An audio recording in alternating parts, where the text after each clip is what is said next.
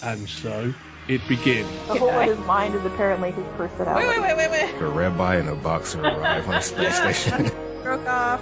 Guys, I have a stalker. He's totally hitting on Kosh now. Totally sexual harassment. Basically, the Mount Varia drama queen. Gonna come out of his butt. I can't believe this martial law crack where I have him, damn it. Hey, Jeffrey Sinclair. What's happening? Oh my Assassin's must teach Buckcast not to blow up universe. My Whedon senses should have been tingling. And we know that IKEA survived. This torture session may be recorded for quality assurance. Now he's a dead Roger.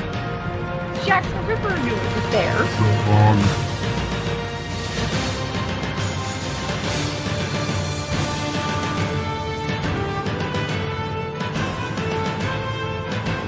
Hello again, everyone. Welcome to Down Below, a Babylon 5 intro cast. I'm Will. I'm Ann. I'm Heidi. I'm Andy. Sorry. As you heard, we are pleased to be joined by a first-time guest.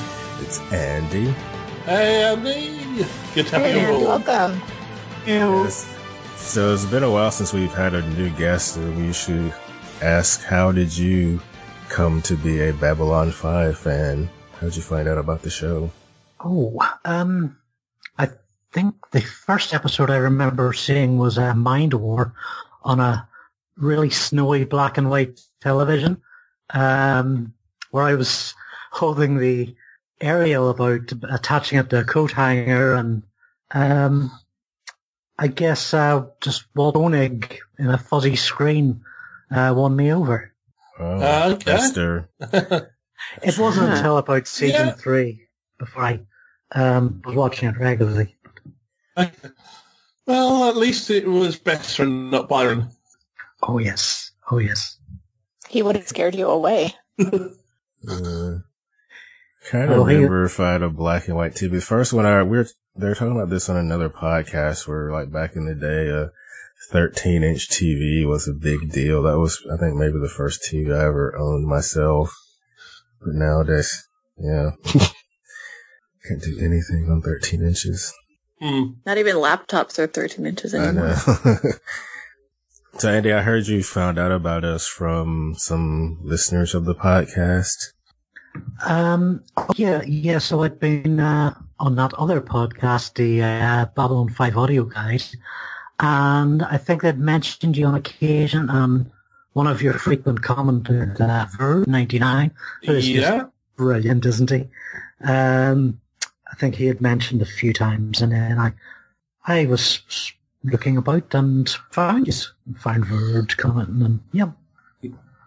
Oh, well, glad you found us, because there's oddly an awful lot of Babylon 5 rewatches going on at the moment. Yes. Yeah, a few. I usually am cautious about reading stuff on Reddit because people in there are mean. Well, I did see where somebody mentioned that they were listening to us while they were rewatching Babylon 5, but they didn't say whether they liked us or not. It's fine. Yeah. Well, as with most things, if they didn't say that they didn't, that's probably a good sign. Okay. I'll think of it that way. So today we are discussing 2 episodes since we didn't record last week. First of all, we're going to discuss episode 7 of season 5, Secrets of the Soul, but first, an ISN special report. Welcome back for another ISN special report. News has been slow coming out of Babylon 5. Dr. Franklin has been working with the new alliance and compiling medical profiles on all of the different races to document any new strains of bacteria or viruses in the different races. A telepath was assaulted and things occurred. Byron was angry, and now he wants his own planet or some such thing. That is all from Babylon 5 and your ISN special report. Shane, I've done it! Again, Paul, then open the window. There's no need to announce it. No, not that. I've invented a machine that can erase our memory of Red Dwarf so we can watch it for the first time. Again. Really? Is it safe? Completely. Although you might also forget how to read, write, and do math. I'm a politician. I don't need any of that. Also, it would probably make your head explode. And ruin my hair? No. Let's just find a lovely American couple who have barely even heard of Red Dwarf to watch the show with us. That'll be the next best thing to seeing it for the first time. Hi, I'm Angela. This is my husband, Heath. What are you doing in my house? Well, we're just your everyday American couple wandering about looking for someone who feels like watching a show we've barely even heard of with us. Maybe we're recording a podcast about it. That's really convenient. And you can listen in on the fun with the Red Dwarf Intro Cast. Check us out on iTunes, Facebook, and Twitter. Secrets of the Soul originally aired March 4, 1998. Directed by Tony Dow, I think he's the guy that played Wally on Leave It to Beaver, or Wally Cleaver, I can't remember. But yeah, he's directed before. And it was written by JMS. So I think the consensus is that most of us kind of hated this episode. Since we're doing 2 shows today, we're just going to we're not going to go through like the full recap and everything with this episode, because I didn't even watch it again, and it's been over a week since I watched it the first time. I don't think I remember too much about it. So this okay. is... So it's probably I'm the one that's seen it the most recent then. Yeah. So basically, I can sum this up with just this. I was wishing that the Franklin storyline would have been more prominent. When I'm thinking, can we please get back to Franklin? It's like, wait a minute, what world are we? Something is really wrong. Yeah, so there was no Sheridan or DeLynn or Lockley or Clarence. That is the worst crime. That is the worst kind. And it really isn't a good sign when the opening teaser ends with comedy vomit. Oh boy. I don't even remember it, so... I think I saw a trivia thing when I was looking at quotes on IMDb that, was it only three of the main cast are in episode? Man. Which is allegedly the smallest number of regular cast. I don't know if Intersections in Real Time beats that, but... Yeah, they had a bunch of... Yeah, it's only Lita, Franklin, and Zach. Yeah. And throw that could have been really good, though. Lita, Franklin, and Count Byron as... Do you not count Byron as the real casting? No. He's a guest star. He's a guest star. Even if they put him in the credits, I wouldn't count him. Yeah. I mean, this whole plot is just melodrama to melodrama. There's no substance to it, really. And the Franklin storyline, which is the one that is more interesting, and the whole Hayato thing seems so heavy-handed and just unlike JMS to do this. It sounds like it's a early Star Trek Next Generation plot just shoved into Babylon 5. How tired was JMS? I don't know, but yeah, they had this kind of before was, I think the Centauri had 2 races on their planet early on. Yeah, and the whole thing of a mistake made hundreds of years ago that's kind of linked to the death of the race currently, that was done so much better in season 2 with the Marcab. Yeah. Which one was that? Remind me? That's the one where the Marcabs were dying off because of a plague. And it used to be a holy plague. I don't remember. Is that the one where some of them were on the station and DeLynn went in with them? Yeah, that's the one. Okay, yeah. See what I mean? It was done before, but so much better. This call recorder I'm using now asks you like every few minutes if you want to keep recording. So annoying. It's like, that is annoying. Because my trial period expired and I don't want to pay for it. Yeah, I mean... yeah, sorry. Do you think any of the 3 main characters that were in this episode did any good, because I think all three of them kind of were subpar as well. They didn't come out of this well. Well, Lita kind of commented she kind of follows Byron about like she used to do with Osh. Zach's a bit of a prick, and Franklin, it's not really his good side we're seeing, is it? Mm-hmm. Yeah, that's kind of what I was thinking, especially the whole conversation early on between Lita and Zach. It's, why is wrong? No, it's, yeah, because Zach's going about his point completely wrong, and Lita is under Byron's spell, so they can't communicate with one another here, and it's just a horrible scene to watch.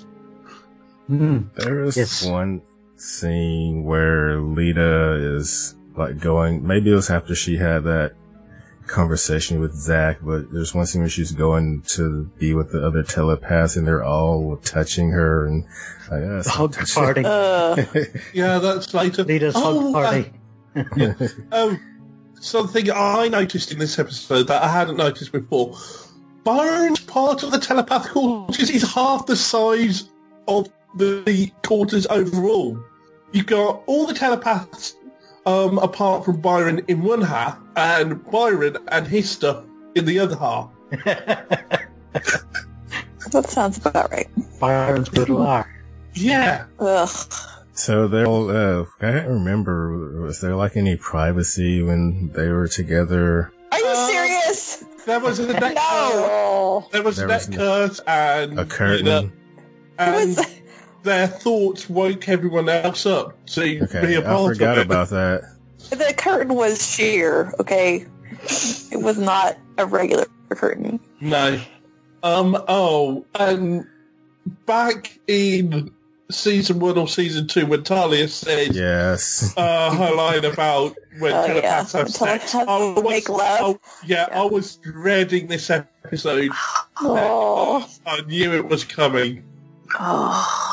The bad thing was I totally wanted to. I really just wanted to fast forward through it, but I was afraid that like some vital information was going to come out while it was happening. That's the problem. There's some minor important information here. That Warlord created the telepath. Right, and that was important, but I didn't like how we got there. He got mad when he found out about that, didn't he? Oh, he's such a hypocrite here, saying, "Oh, we don't do conflict. I don't want that to happen. I don't want my telepaths to use telepathic violence against other people." Okay, I've just found out we were created by Vorlons, and the other races are here, so we'll blame them and we'll attack them if they don't listen to us. Yeah. He's such a hypocrite. Which is the worst thing you could say to a partner after sex.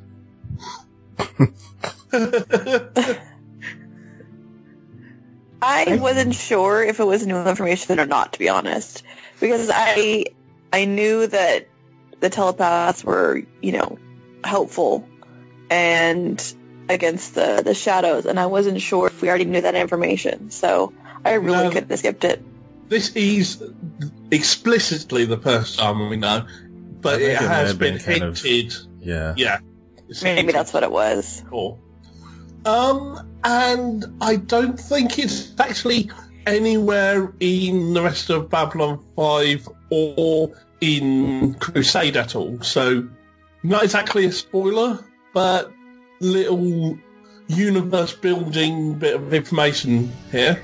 The Technomages were originally created by the Shadows, but they rebelled. Okay.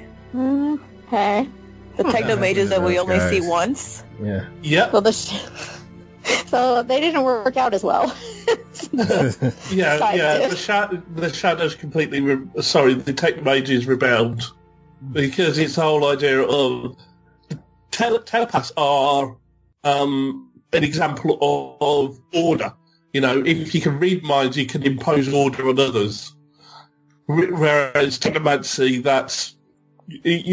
you're playing with, forces of chaos there. So that's meant to, they're meant to mirror one another. I'm just I'm really defeated that this is the side story we're getting. Yeah, I know you were so looking forward to it. I completely understand. I really do. I quite like this episode now. since I studied it in prep for the show, I always thought the Franklin story was a less interesting one. Okay. I still pretty much do, but I've been able to sort of consolidate the two stories are pretty much about immigration. That's how it makes sense to me, and it's quite on the nose with the Byron thing, particularly in the opening scene with Zach, where he's Byron's behaving like a play school host and Peter's doing his telekinesis stuff. Zach's really just being a bit of a testosterone. Again, Peter, that's a horrible caricature. You've got this teenager with a stutter who's nervous but has this incredible ability that kind of rises him above his disability, and that's horrible. That's a horrible stereotype. And of course, on his IMDb page, he's like a male model. Like he's a pretty good looking guy. Yeah. Let me take a look at this. Although in a show really, he does tend to show up on being mugged, busted, awkward dates, beaten up. Oh, and he has lots of burns on another show. Okay. So actually, typecasting. Good. I don't disagree that Franklin's storyline was less interesting, because it was very uninteresting, and the other story was just disgusting. So, disgust is a kind of interest now. Yeah, I suppose. I just found it predictable. I found it so predictable, and I knew it was going the moment Peter showed up. I had seen the episode before, but it kind of had exactly remembered what the storyline was. But as soon as Peter showed up, there's someone that he's going to get beaten up or killed. He looks like somebody who can get beat up or killed. So I guess the funniest part maybe was the Pac Mara scene. Well, that ended with the comedy vomit. Yeah, which I'm typically not a fan of. It's called vomity, okay? Vomity? Okay. I'm not as fan I'm just kidding. I don't think that's a word. Oh, dear. I'm not a fan of people in TV shows. It seemed like at one point, like every week on a TV show, I was seeing someone either like vomiting or like getting peed on or something like that, and I hate that. What? Yeah, what kind of shows were you watching? It's like HBO or Showtime shows. God. Ugh. Then it's probably even worse. My favorite scene in this whole episode is right at the beginning. It's when Zach has his little spat with Lita, and she gives it to him. She gives him all this stuff about how she's disenfranchised, she's invisible. She's right. She has just been used by our heroes and sort of left behind. And Byron, took advantage of that. But he's the only option for her, really, that we can see. As much as I hate him, he's given it to her. He's given her something she can use. Sorry. Oh dear, but yeah, Franklin. Zach in that scene really. I think he stepped behind his own prejudices and. He dislikes Byron for his own reasons, but he can't actually communicate properly why Byron is actually objectively a problem. And Lita's right, he's jealous. And Lita gives him an in. She says, let me scan your mind. Why don't you play by our rules, Zach? And it's his opening, and he fails. Plus, Lita's just drinking the Kool-Aid. Yeah, well, not drinking the Kool-Aid, she's getting her hair washed. Because, have you noticed what's been happening to her hair? It's turning into the exact same style everyone else has in the cult. Oh. Slowly as weeks go by. I've been noticing it. I have some hair notes here. Lita wears a schoolgirl crush with a fringe, which reminds me of Laura Palmer.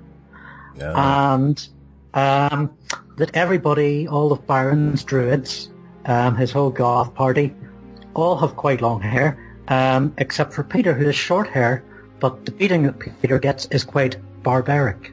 Oh. Very funny. Thank you. But yes, the long hair thing for sure. Yeah, I'm not sure there's much else to discuss. Yes, are we ready to rate this episode? Oh boy, I don't have a rating system per se. We don't need a system. Well, we can do without a system because I don't remember enough about it. Out of something out of 10 vomiting Pakmaraz. Go. That's everybody's. Or telepaths making love, please. Oh, goodness. No. Or have we already used That's that rating? worse than vomiting. Worse. Andy, do you have a score out of 10? Oh, God. No, not yet. We'll come to you later. I can go first. Yeah. Okay, this was really bad. And yeah, like I said before, when I am wanting more scenes with Franklin, it's extremely bad. So I'm going to give this one a 2 out of 10. Ouch. Whatever rating system we just decided on. I feel like she's being generous. I don't know where those 2 points are coming from. So, like, I hated this when it was on Battlestar Galactica, and this plotline, and I didn't realize it was that Battlestar Galactica's plotline was so amazing, compared to this. I just wanted to kill myself. So, this is so awful. I had such high hopes for the side plotline, and this is literally the worst thing that could ever have happened. So, it's getting a 0. This is the worst episode of Babylon 5 ever in the history of ever. Oh, no. Well, for me, it's just... I don't hate it. For me, there are worse episodes, but it's dull. I mean, even by the past episode standards, I think this is so bad because it comes on the heels of other episodes that have also been really bad. It's been a slow downward spiral, and it's just, this is dull, predictable. And quite terrifying when coming to the telepath sex. So, 3 out of 10. 3. Yeah, I agree. It's just awful. And maybe the Pakmara is the only redeeming moment, but he did vomit, which I don't like. So, I'll give it half a point out of 10. Sounds like you might be boosting this episode's ratings a bit, Daddy.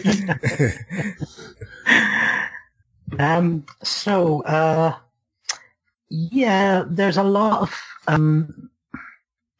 it takes this episode to be especially bad when the Byron plot is more interesting to me. So I think there's a lot of stuff being said about immigration and how we cope with social issues and how we ignore those in favour of individuals.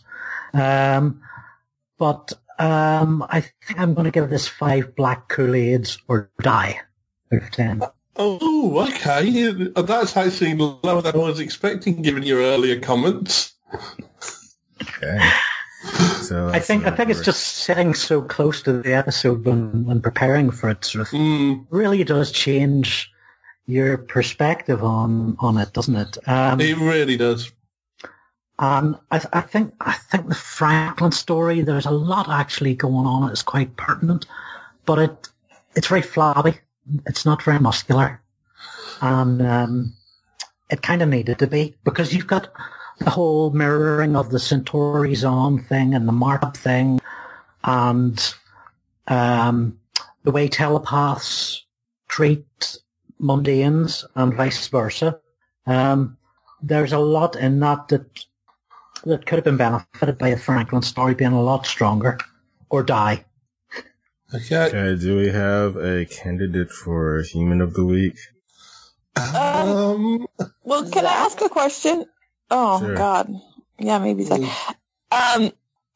Okay, so maybe we already talked about this, but I don't remember. So when JMS's notes were, like, thrown away by the maid because he's an idiot and he left him out in his hotel room, was this, like, this culty thing with Lita and all this, was this all part of his original plan?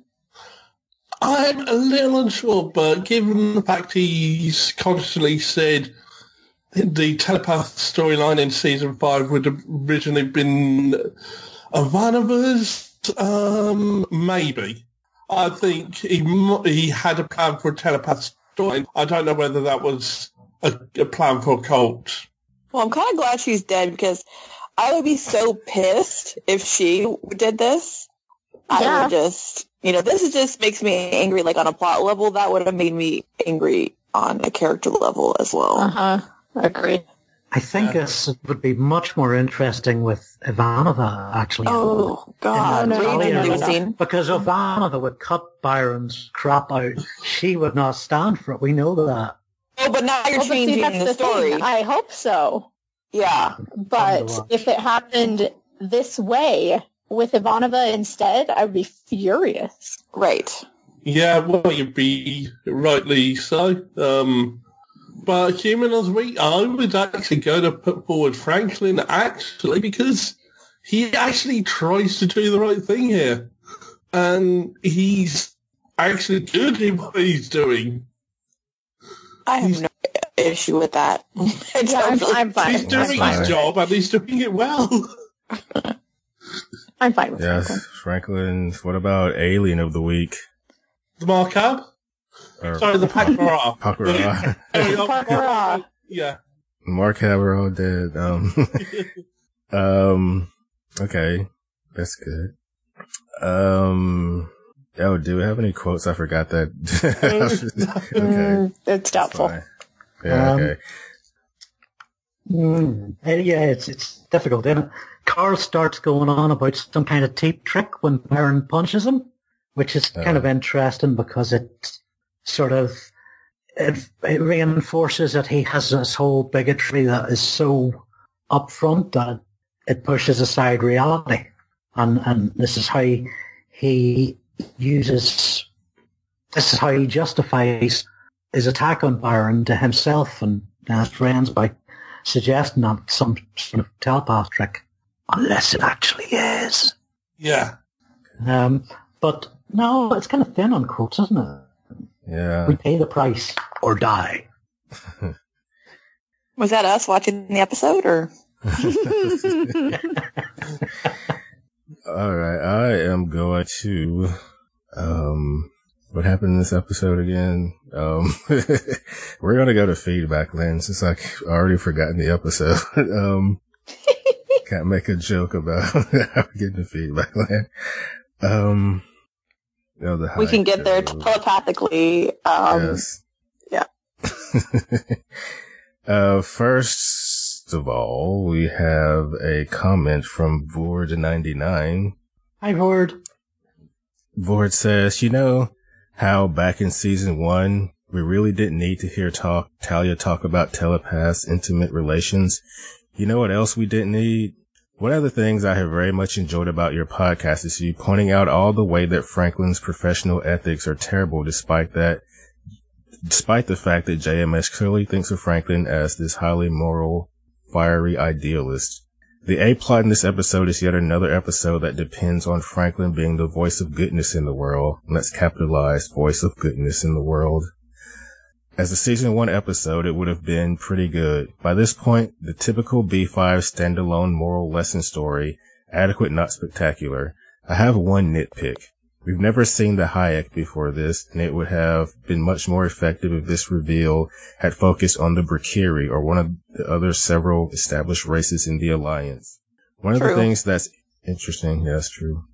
One thing interesting about this episode, though, is that it uses the revelation of secrets to link this story that falls under the heading of feels more like the first season of a new show, the other story, in which Byron discovers the role of the Vorlons in creating his people. The second story is based on tying up the loose ends of a long-running story. As I've said, I find it that I like the telepath arc more than I used to, and I find Byron's turn at the end to be effective television. I think, however, that it would have been better if JMS had made it less about the Vorlons and more about Sheridan's use of telepaths in the Shadow War, and even more about his sacrifice of the telepaths on ice to win the Earth Civil War. You used us as if we weren't people to save yourself and now you owe us. It's a good bit more compelling than millions of years ago. Aliens mucked around with your DNA without your consent and now you owe us. Thanks, Ford. Thank you, Ford. Cheers. I don't know if y'all have this link, but next is email from Lori and Carl. I do not have the link. Did you send it last week? I'll just post it again. Oops. Okay, I've got Lori and Carl's. Okay. Hello, ambassadors, commanders, and unnamed visitor. Our somewhat scattered reactions. Your body is fine. Does he still have some over conditioning? Wait a second. Is this the right episode? Because she says it is Clarence. Yay. We don't get any Garibaldi in this episode. Oh, this is Strange Relations. My bad. I was like, wait a second. This isn't right. There's no Clarence. But Jan's feedback says Secret of the Soul. Okay. Well, maybe they didn't send in feedback for this episode. Sorry. Yeah, let's do Jan's feedback. Okay, this one comes from Jan. Hello, down belowers. Here is a bit of feedback for Babylon 5, Season 5, Episode 7, Secrets of the Soul. Zach is worried about the telepaths, and sure enough, there is trouble. Dr. Franklin's got one that will go down. Two, who they knew for survival were killed off in a genocide about 800 years ago. Ouch. Byron has his non-violence policy, and Lita does not understand. The question is, does Byron understand? The discovery that the Vorlons created telepaths on many worlds is quite surprising, or is it? They must have known that the shadow ships were vulnerable. Remember what Bester said in Ship of Tears? Weapons components, and what did they find? Yes, telepaths. Oh, one second. Sorry. Yeah. Can I interrupt really quick? Yeah. I don't think it's surprising at all. Well, first of all, I didn't know that we knew this. But you know why that is? Because it seems so much like something the Vorlons would do. So, they're completely morally questionable. They're on a higher plane of what they see themselves as. And then, they're so much evolved that even if they're trying to, act kind of like the parents to the other species, they just can't think of themselves as the same. And so they have no moral question about involving themselves in the other worlds and shaping them and all that. So, well, they kind of created morality in a way, right? Because they created religion. So is morality a product of religion, or is it its own entity? It's like a whole philosophical entity, but yeah. But no, it's so true. It's just, yeah. So no, not surprising. Yeah, I agree. Okay. Yeah, I don't think it was necessarily surprising. I just was kind of sitting there going, did we know this? Did we know this? Wait, what's going on? Because I really didn't want to be watching at that point. Picking through your fingers as you're pretty much. Yeah. Oh. You're probably aware that Byron is not very popular with a lot of B5 fans. Wow, what? But I think that he is intentionally written by JMS not to be likable. Well, good job. Another remark, what Byron has created is essentially a cult. Yes, he is a cult leader, and those are not often very likable either. Mind you, JMS has personal experience with cults, so he does not like them very much. Trivia. Pat Tallman once told a little story about the Byron Lita scene. She was quite shy about making the scene and was promised that there would be a minimum crew only for the filming. Funny enough, the execs from Warner chose to arrive for a tech just on the day of that scene. Oops. Oh. Favorites. Human, Zach. Alien, the Black Mirage, and MedLab. Quotes. Can't forgive, it's not my place. Oh, this is Franklin, sorry. I can speak for the dead. The only forgiveness can come from the Hayatchdu. Too bad they're all dead. That's all for now. Be careful, for you have entered the wheel of fire. Yan, the Babylon Lurker. Thanks, Yan. Thanks, Yan. Thank you. Thanks, Yan. Thanks for the feedback. I think we're going to move into the next episode now. Woo. Yes, please. Yeah. All right, next we're going to discuss episode 8 of season 5, Day of the Dead. But first, an ISN special report. This is ISN News. In an unusual move on Babylon 5, part of the station was temporarily sold to the Bikiri last night, as a result of which those within its bounds took part in the religious holiday of the Bikiri called Day of the Dead. There are stories emerging today of people having encounters with the dead. Most refused to speak of what happened, saying that it was deeply personal, but one individual, wishing to remain anonymous, told ISN of their visit by deceased fighter pilot Warren Keffer. Apparently there was a cross line somewhere and Keffer was supposed to have been sent as a warning to Byron, the leader of the telepath group on the station. Instead, our anonymous tip had to endure over 6 hours of out-of-tune Bieber melodies from the former fighter jock. Up next, though, have Rebo and Tucci finally jumped the shark with their remake of Little Nicky? Film 2262 with Barry Norman and Claudia Winkleman decides, along with a look at the rest of the new releases this month.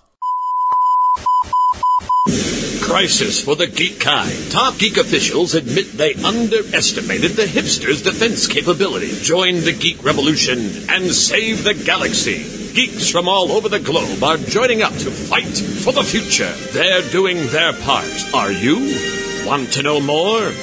Join Weeby Geeks and the Geek Revolution and save the world. Service guarantees citizenship. Listen to Weeby Geeks podcast on iTunes and Stitcher or online at WeebyGeeks.net. Weeby Geeks, your voice for the Geek Revolution. Want to know more? So Day of the Dead was actually the 11th episode filmed, but they ended up moving it up because I think they're getting ready to go on hiatus and the NBA playoffs on TNT were going to mess up everything. Well, that's the reason they gave. Maybe it's also they realised, okay, we've had a string of bad episodes. Let's move this episode up. Yeah, so I don't know if it's a continuity glitch or not, but they mentioned that, the Lurkers guy, how last episode we saw them doing Jakar were heading off to Centauri Prime, but now they're back. But, you know, they could have gone and come back, I guess. Mm-hmm. Yeah, I don't think that a lot. ever. Yeah, exactly. This show has not been very consistent with that. No, let's not forget Lanier just showed up out of the blue. So he was on break. I was thinking this was like around the time I had my spring break that year, so maybe he was on spring break. Well, when was it aired? You're about to tell us that. Oh yeah, I was about to say that. Yeah, March 11, 1998. It was written. No, it was directed. See, I got this mixed up because I'm so used to say written by JMS. You're like, wait, what? Like I actually wrote down that it was directed by the person who wrote it. But I don't know if you saw it, but it was written by the one and only Neil Gaiman. Awesome. As soon as I saw that, I was like, oh, we are in for a treat. Which is why we wanted you to do the commentary on this one, and sadly you didn't have the time. I know, we had so many things going against us. But you know what? It's probably better because I just don't know if it would have been. There's a lot of talking. Oh, yes, there was a lot. Yeah, there was a lot of talking. And I can't pull up who directed it, but maybe it'll... Well, it was Doug Leffler who... Doug Leffler. It's his...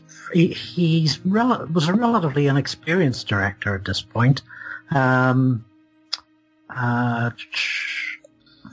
Yeah. Google. Oh no. It's the Babylon 5s. He had done some Hercules and American Gothic.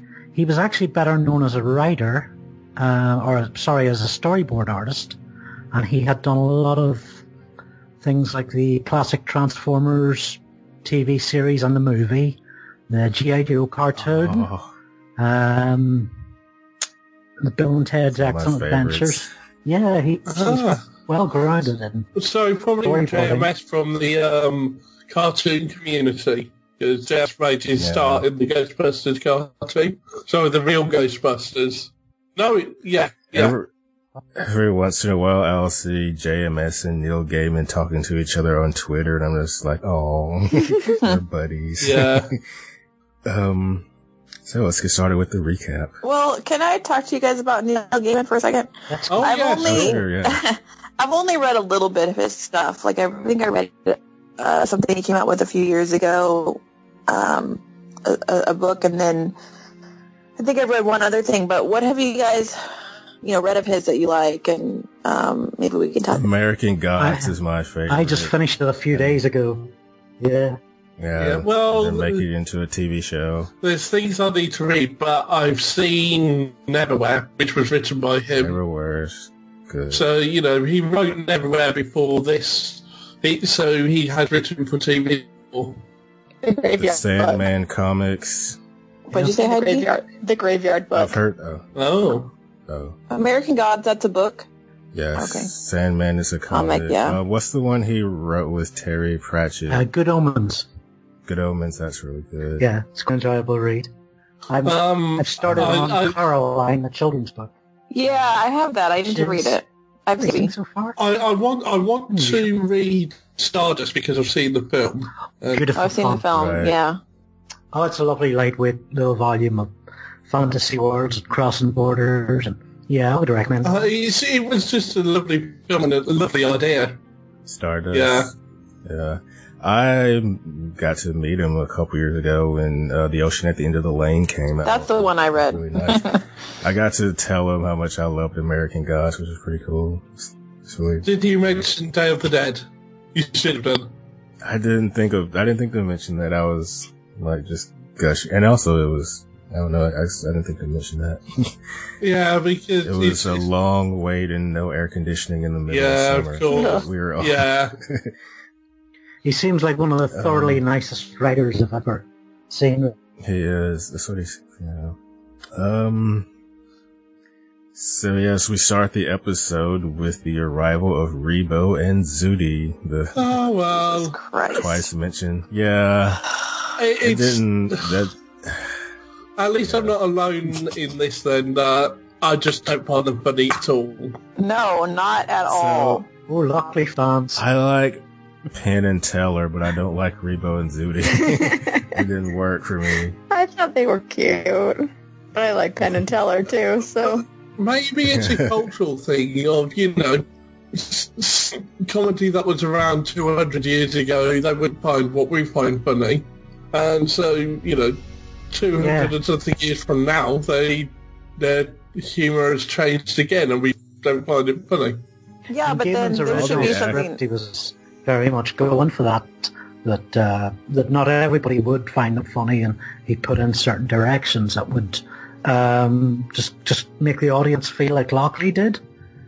Just sort of looking at them and going, what the heck? All the actors were trying to sell really hard that, they were funny, but I'm just... we were with Lockley on,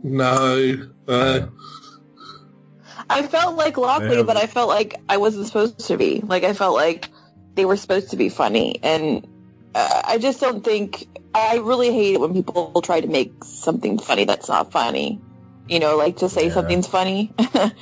When if there had been, more clues that this was a different type of humor, a future humor that people find funny, then that would have been fine. But they're using contemporary comedians with their sort of contemporary stick. Yeah, well, what's it, Penn and Teller were fans of the show, and they wanted to get on an episode. And I think Gaiman pretty much fans of theirs. So I think he was trying to draw parallels with the Three Stooges, that not everybody appreciates their humor. All right. But like even Delenn, found them hysterical. Delenn was funnier than they are. That's a little troubling as well, though, isn't it? Of the whole thing of these two comedians, alien cultures, humour, and thinking they cracked it. I bet it happens with comedians studying other cultures. I bet it happens. It's an interesting concept. They're not quite sure they have cracked it as such because later they talk about jacking it all in. And I don't know what come to that. I don't know how new that was. But so this part of the episode, I mean, I find it easy to blame on the director, Mother Neil Gaiman, because of the quality of his other works. It's hard to be critical in some ways of this part of the script. I don't know. Yeah, I don't know. It's a combination of things. I mean, the fact that he was a fan of them, and they were a fan of Zoe, so they were put in. Maybe it shouldn't have been with the recognizable, comedians. Maybe it would have been better if they were just actors and they acted in a different type of humor. I don't know. And maybe Neil Gaiman was, at this point, not comfortable with putting his own type of humour on screen and trusting other people to find it funny. Mm-hmm. So the voice of Zudi's machine was Harlan Ellison, who also did the voice of that computer that gave Garibaldi a hard time. Oh, must we?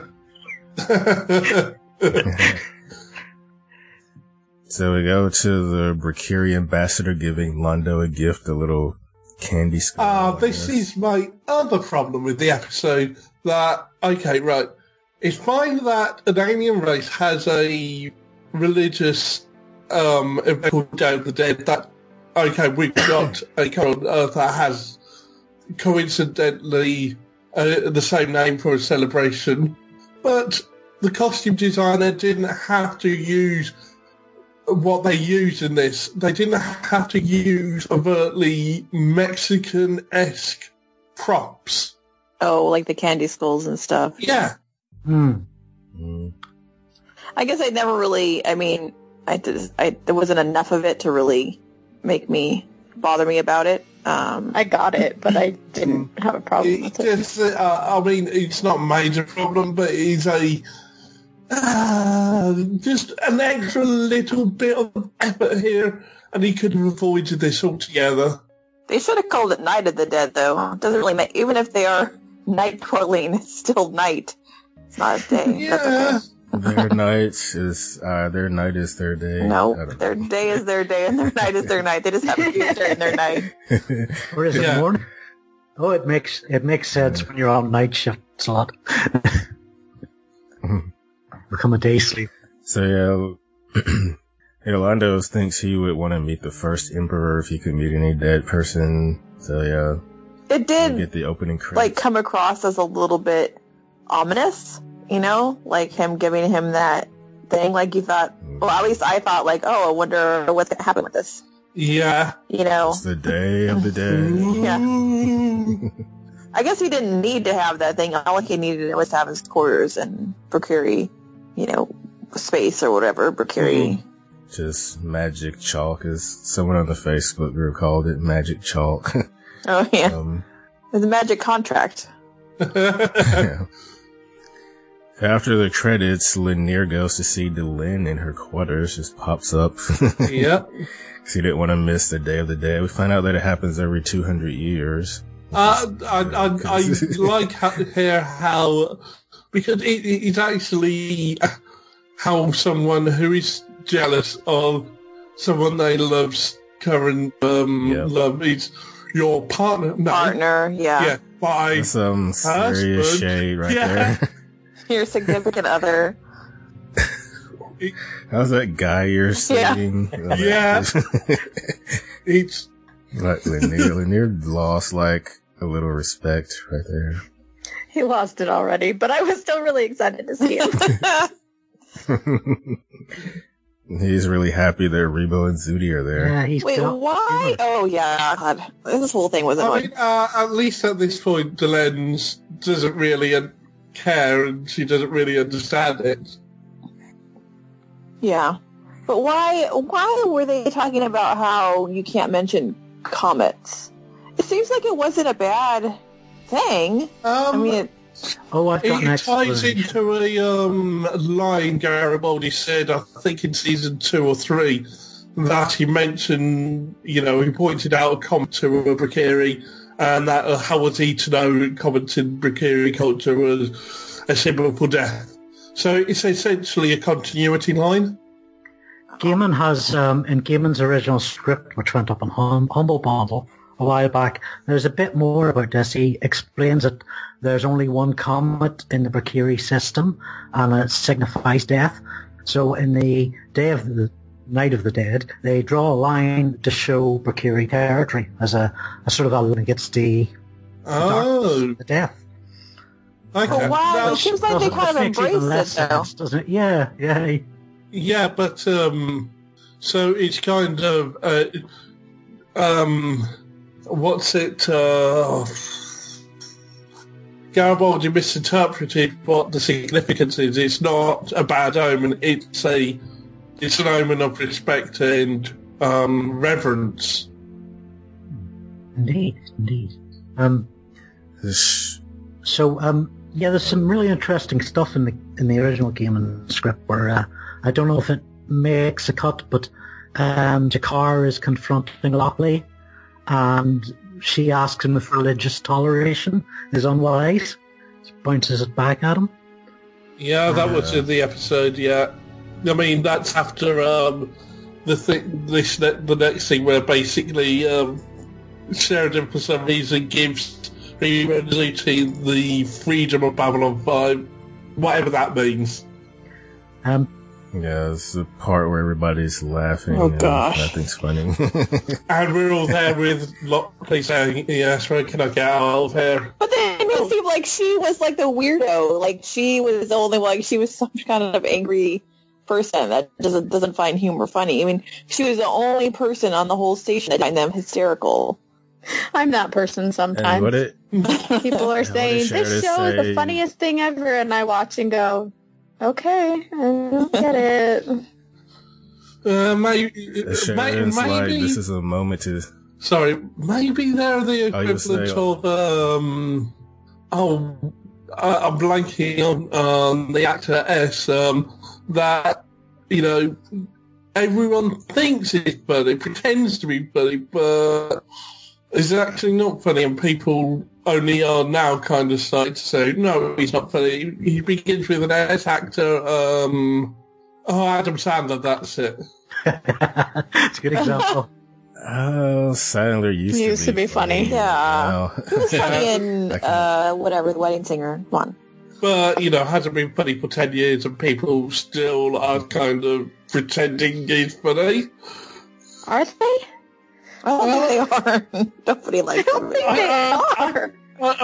Well, I don't see why they still make it, films with it then. Well, he's just kind of washed up, but I don't hear people, saying, oh my gosh, you gotta see the latest Adam Sandler film. Mm-mm.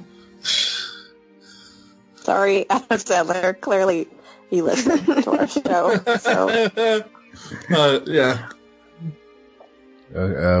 Sorry, my fish were distracting me.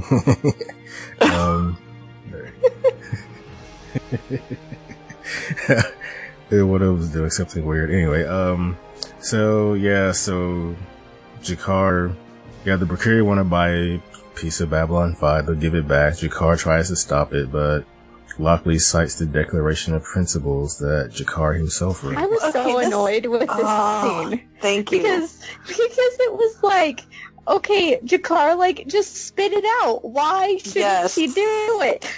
It's such a cliche thing that Neil Gaiman seems like he should be better than this. This is a cliche. This is a total cliche. You can't get at what it is, and then everything just goes on because you can't say anything in detail. It's just so stupid. And maybe he didn't. Makes me wonder if I was gonna say maybe he didn't really know exactly what. Maybe happened. he didn't, and that seems like that's the case in hindsight. But at the time, it's very annoying. Well, he is swinging these two characters around, but I mean, we have Lockley sort of pulled up to the same perspective as the viewer, who just doesn't get this humour, and then we Jakar, who is now back to sort of season 1, chasing around, pushing agendas. Perhaps it kind of looks a bit like he has a scheme on the go. So, yeah. I thought it was like this thing that... Sorry? So I was just saying, I didn't really seem like that, but what were you seeing? Well, to me, they were it was like they were trying to make it seem ominous at the beginning.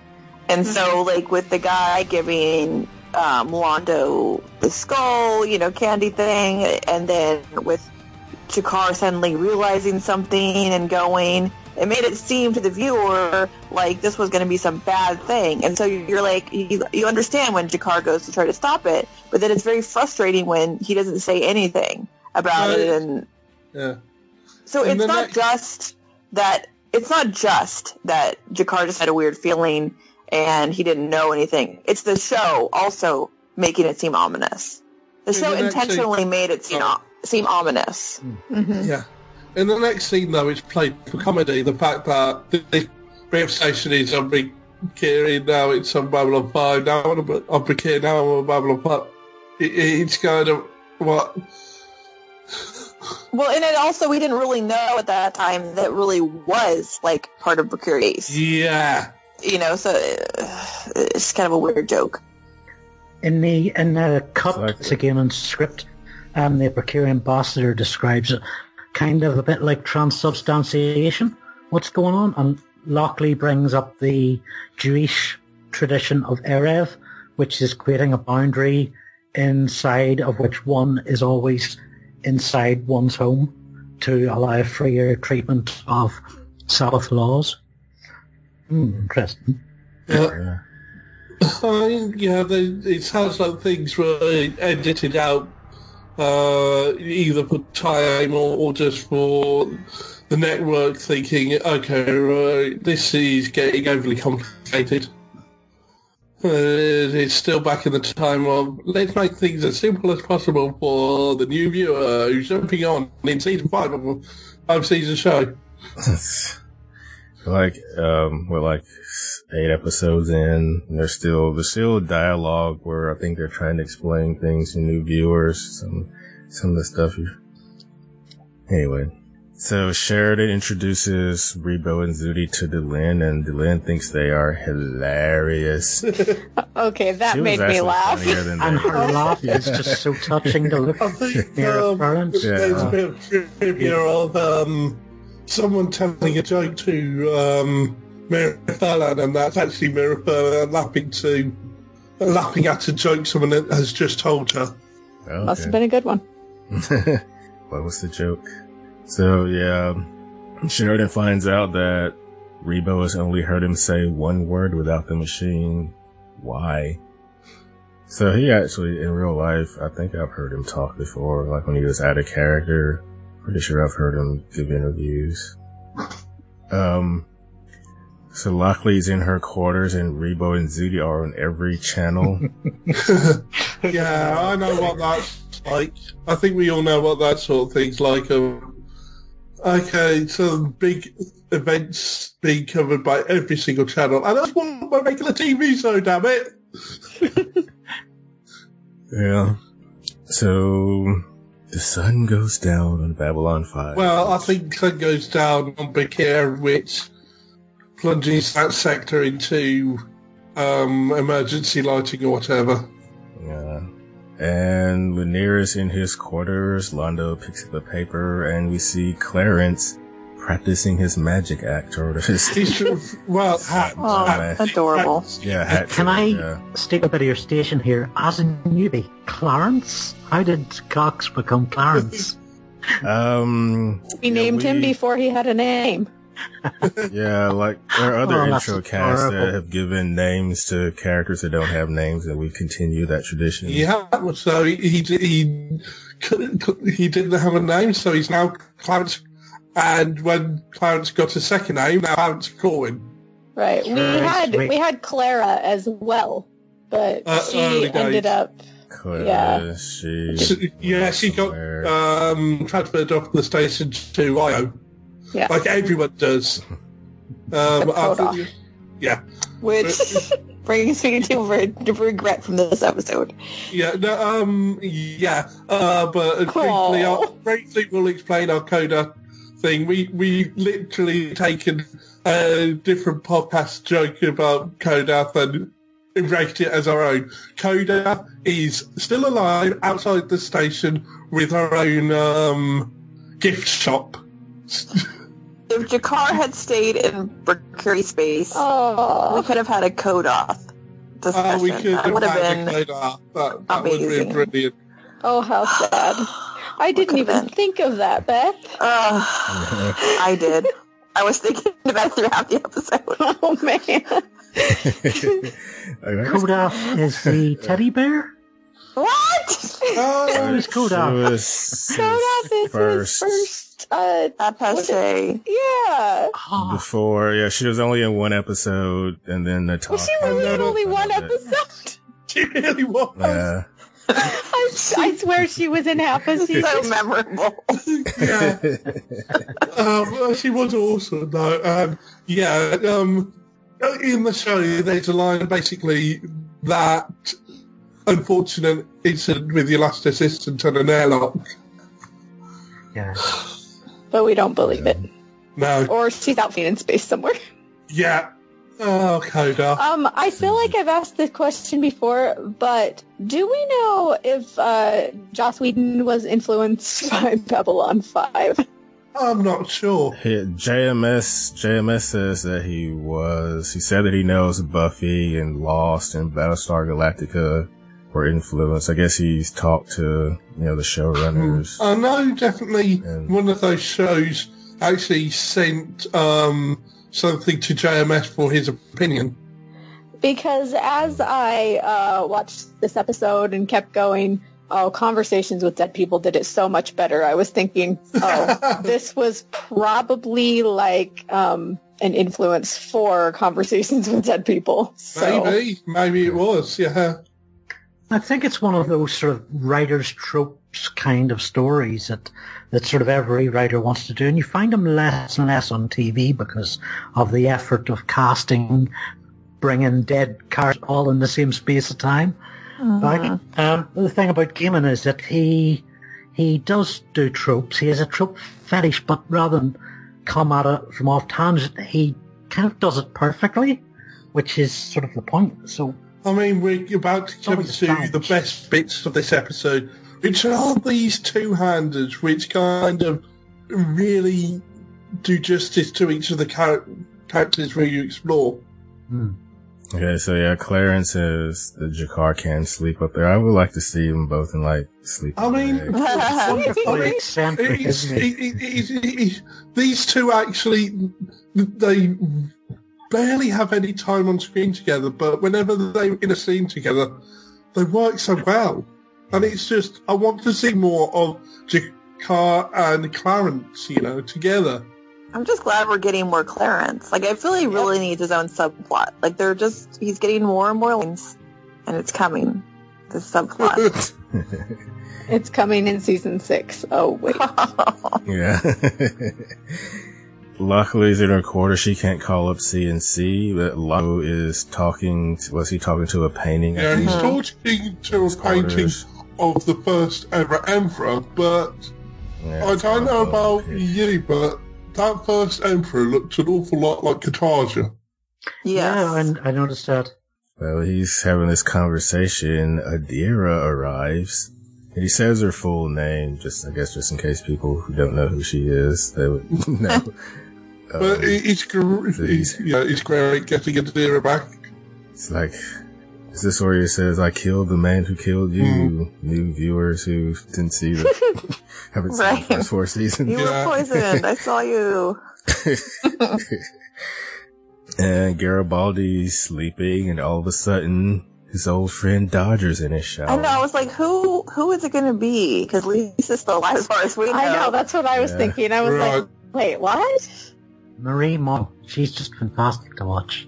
Dodger. Yeah, I think maybe Neil Gaiman just liked her when she was in the episode, but something tells me that JMS was so disappointed he couldn't right away for her to stick around.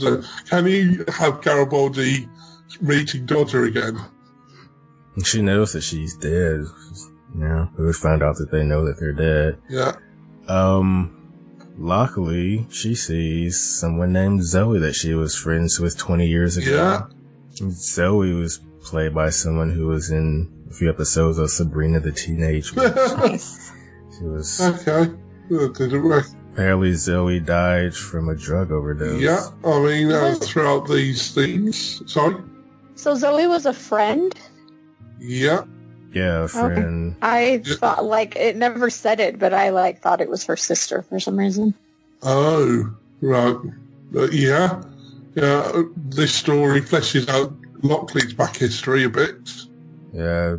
Right now, Zoe's saying she doesn't remember if she OD'd on purpose, and Zoe wants to get high, but Lockley stopped doing that after Zoe died, and Zoe has to go pee. I guess it's just a way of making it seem like they have their own thoughts and feelings and physical manifestations or whatever.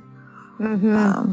I think JMS has said that scene does more for Lockley than he'd managed to do in 10 episodes, and every single line in it is crackling. I think I have to take them from there from my quote. Mm-hmm. Yeah. Have you got any stuff around? She's still a junkie despite death. It's absolutely chilling. Well, I guess that gets to the whole idea of what are these people, which I don't know if we want to go into or not, because in the end it doesn't really matter. Yeah, that's what I said at the end. I don't really care what they are. And that's something Neil Gaiman's played with several times, that, these things could have several different explanations, but in the end, it doesn't matter. All these people, we haven't gotten to all of them yet, but all of them had some kind of, tragic or violent death. I think but those would be the people that you would want. I mean, those would be the people that you would most want to talk to, because it was sudden or... They would be things left unsaid. And... Yeah. With Zoe, it's a very real, very urban sort of tale. We can easily imagine Zoe being one of these people in Down Below. Oh, yeah. True. Tracy Scoggins does a pretty job here, really does. Yeah. And just Zoe's wonder at the fact they're in space and that their life must have been so different. Yeah. Zoe is... Do we know where she grew up? Say again? I said, do we know where it was that she grew up? Where was this? I'm not sure, but it sounds like a city somewhere, and, not very nice part of the city at that. Yeah. A burned out hotel. I don't know if there's a location. May have missed... I think was it Lockley, the one reading the paper earlier where you could see the Interstellar News headlines? Did we see about San Diego? Yeah. Yeah, Reclamation of San Diego wasteland gets underway. Yeah. They're finally getting back into San Diego. Londo Mollari to become Centauri Emperor, and Stellar Alliance talks to him, and there are 3 headlines about Rebo and Zudi. Babylon 5 will air Rebo and Zudi movie marathon. Rebo Zudi arrive. Meet Rebo and Zudi up close and personal. Stop trying to make Rebo and Zudi happen. Stop trying to make it a thing. It's happening, Beth. It's happening. How do we look at Bridget Flannery's IMDb? She plays Zoe, and she's really strange because she, as you know, she's a fantastic actor, but she seems to have been cast in all these teen drama roles, and even as a grown woman, she ends up in these sort of goofy teen roles and studio comedies, and her agent really needs to get her on the hip parade because she's just mind-blowing to watch here. Yeah. Next we go to Delenn, Rebo, and Zudi and Sheridan. They're about to eat when Clarence calls to say they're missing part of the station. Oh, Clarence. Yeah. I get so happy when he I calls. know.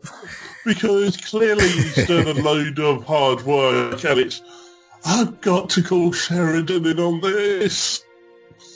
Yeah, he probably did everything he could think of before he called. It's very confusing, though. Like, what do you mean it's missing? It doesn't even make sense.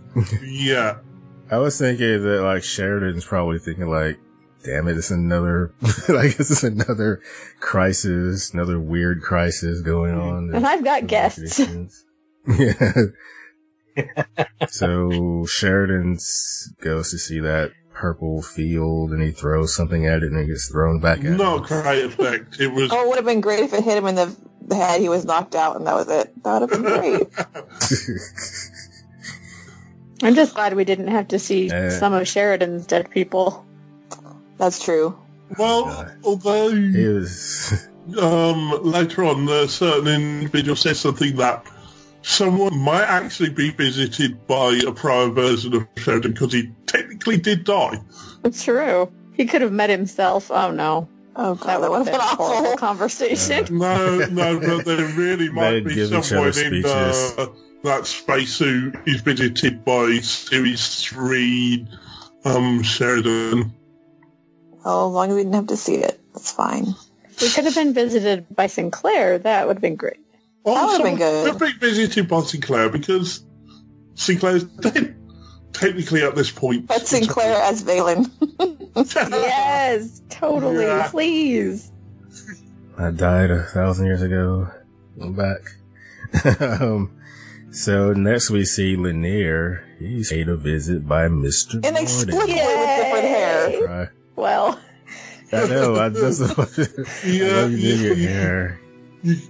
There's a dresser in the afterlife.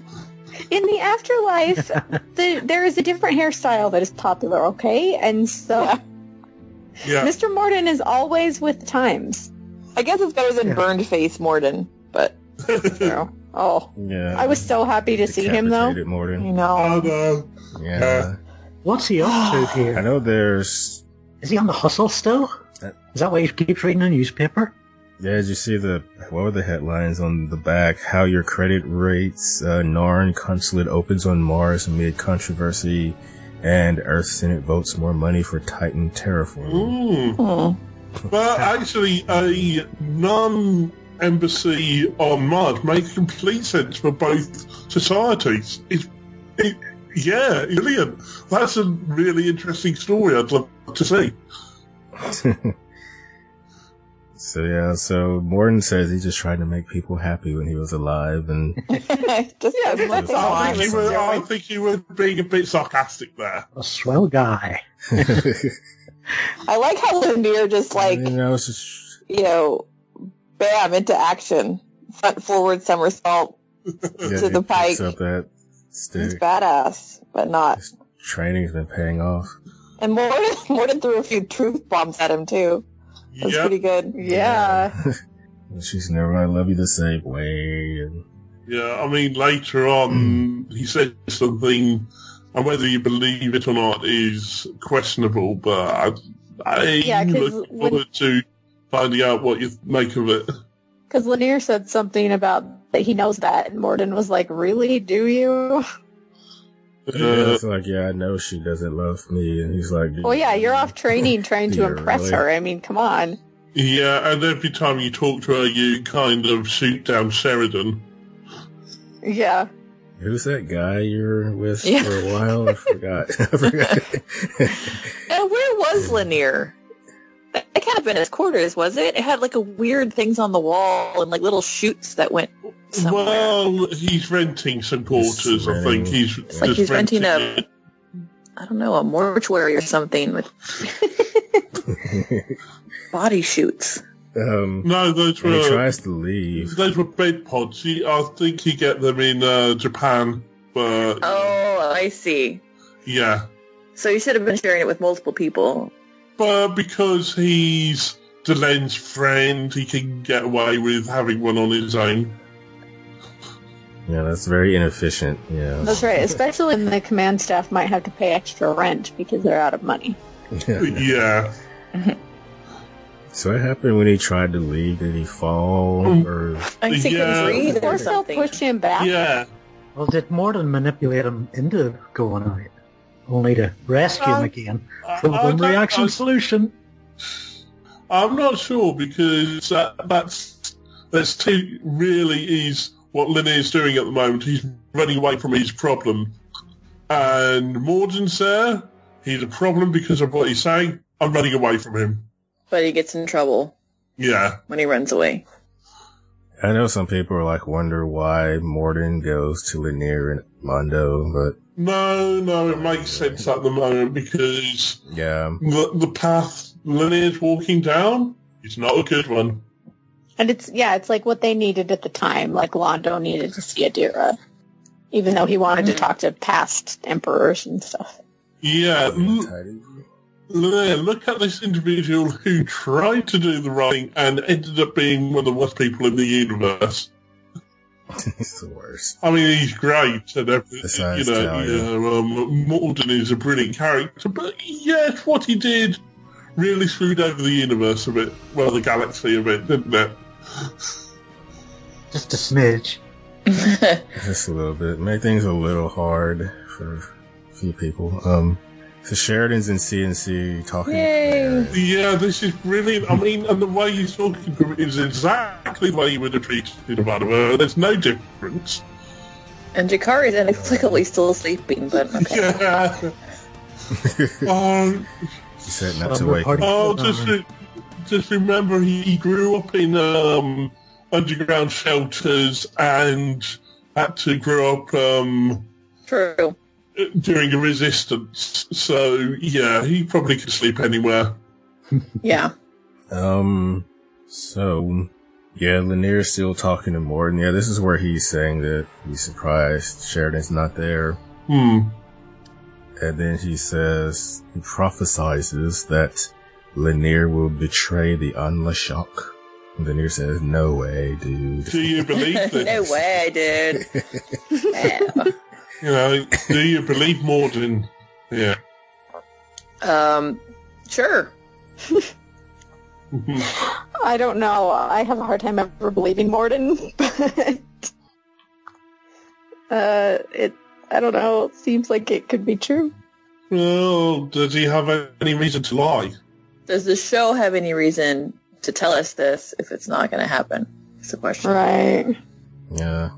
You do not go to the dead for wisdom, but Morden said that, so we shouldn't trust him. So yes, but remember the other big prophecy we had in season 3: if you go to Zahadum, you will die. Technically, that actually happened, but not in the way we were expecting. And also remember what Veer said once. Veer said, prophecy is a guess that comes through. Otherwise, it's a metaphor. If it's not Professor Trelawney, then I don't believe it.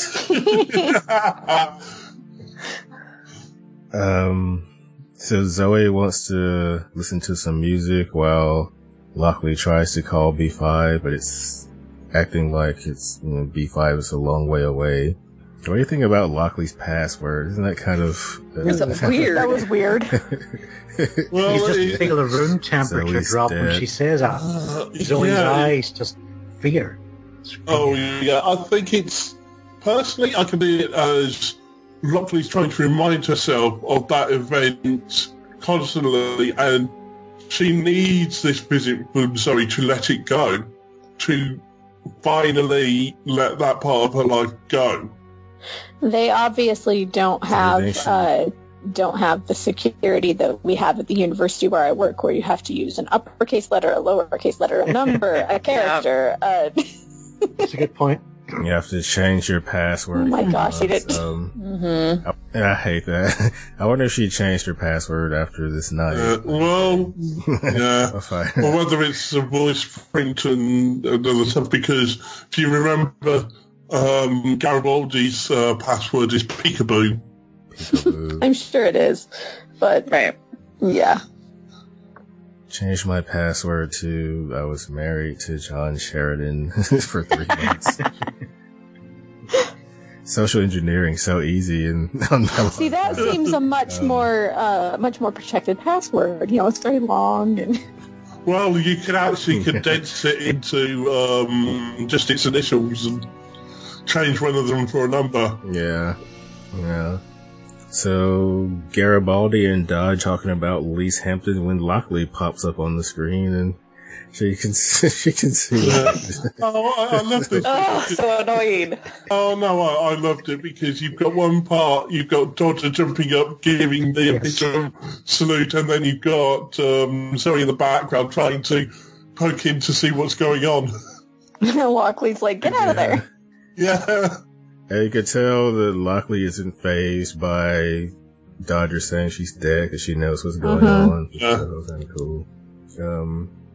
But yeah, this is like no privacy on this station. You can just pop up. You just need to get shutters for your screen. Yeah. Yeah, at the same time, you've got no way of seeing who's at the door. Yeah, and you just say open. They always just say open, no matter what. When somebody's at the door. Can you patch me through the clean? I'll take the shower cam, please. Oh, that's why Clarence has probably got one of his old quarters.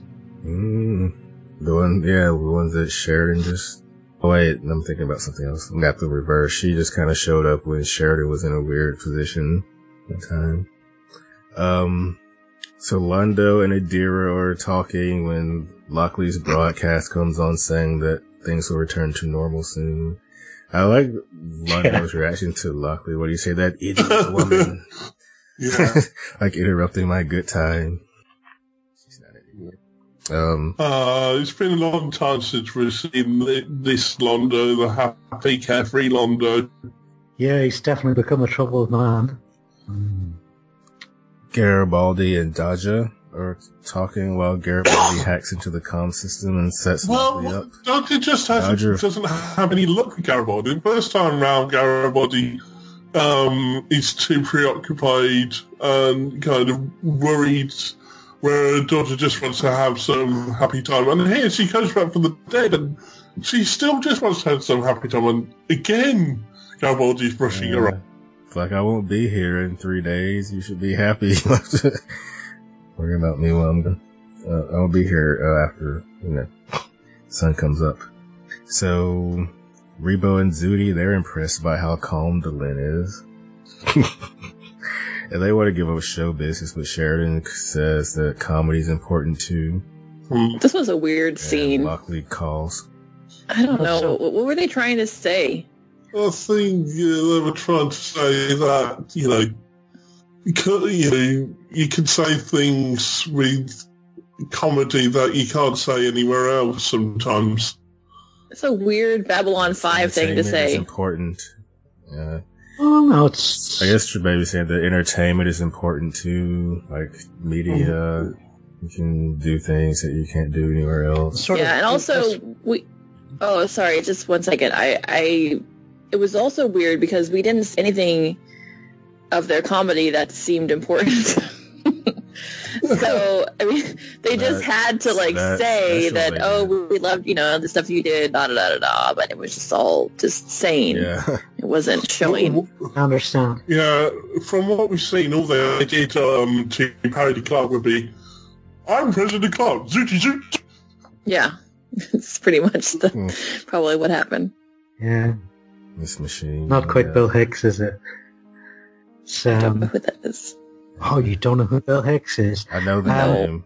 Bill Hicks would have died a few years before this was screened, and like George Carlin and Lenny Bruce before him, he was a comedian who was very interested in commenting on politics, not always for the laughs, but and he was quite divisive for just getting the messages over, and like the comment that Sheridan or Delenn make, that the comedians can say things through comedy that they couldn't do anywhere else. And I absolutely agree with that idea. I just thought it was odd to have it in this show. Yeah, it just came out of nowhere. the Rebo and Zudi stylings that Gaiman and Teller have established. It also touches on, we have this current trend, well, even current back then, of cartoon politics, of Trump, of Willem Dafoe, of Glenn Beck, characters who would be quite funny if they were fictional, but because they're real, they're kind of monsters. Oh, yeah, I mean, over here we've got Boris Johnson. Yeah. Of the same ilk, it's just, yeah. I've been hearing that name a lot lately. I don't know much about him, but I've been hearing Boris Johnson mentioned a lot lately. Look him up. You'll realise, he's too cartoonish to be, that's all he is. He really plays up on the stereotype you think he is, and underneath he's actually far more conniving and weaselly a politician than he appears to be. He's not the mayor of London anymore, right? Is he our foreign secretary now? Yeah. At the moment he is, yeah. Jesus. Sorry. Although I reckon he was made secretary by Theresa May to kind of sabotage his career. Interesting. Because he wanted to be the prime minister, right? And no, he doesn't. I thought he wanted to be, or they were talking about him. He wants. I think he wants to be at some point, but not right now. He doesn't want to be the prime minister whilst Brexit is still a thing. He was one of the main champions of it. So yes, but whoever's a prime minister during the Brexit transition has the worst job because. But he supported Brexit, but then he doesn't want to deal with it. Yeah, pretty much. Essentially. Okay. Yeah. Anyways, Ben, your sort of political part of the show. Okay. This is the British politics. So the sun comes up, and one by one our visitors start to leave. It's so nicely. Morden says something. Sorry. Yeah. Morden says to think of him as an electromagnetic phenomenon who told him some truth. A truth-anom. Garibaldi. Does it work? No. Truth-anom. Truth-anomenon. Garibaldi says, maybe one day we'll meet up in heaven. That's like the worst, letdown ever. You know, it's a terrible breakup line. I don't know.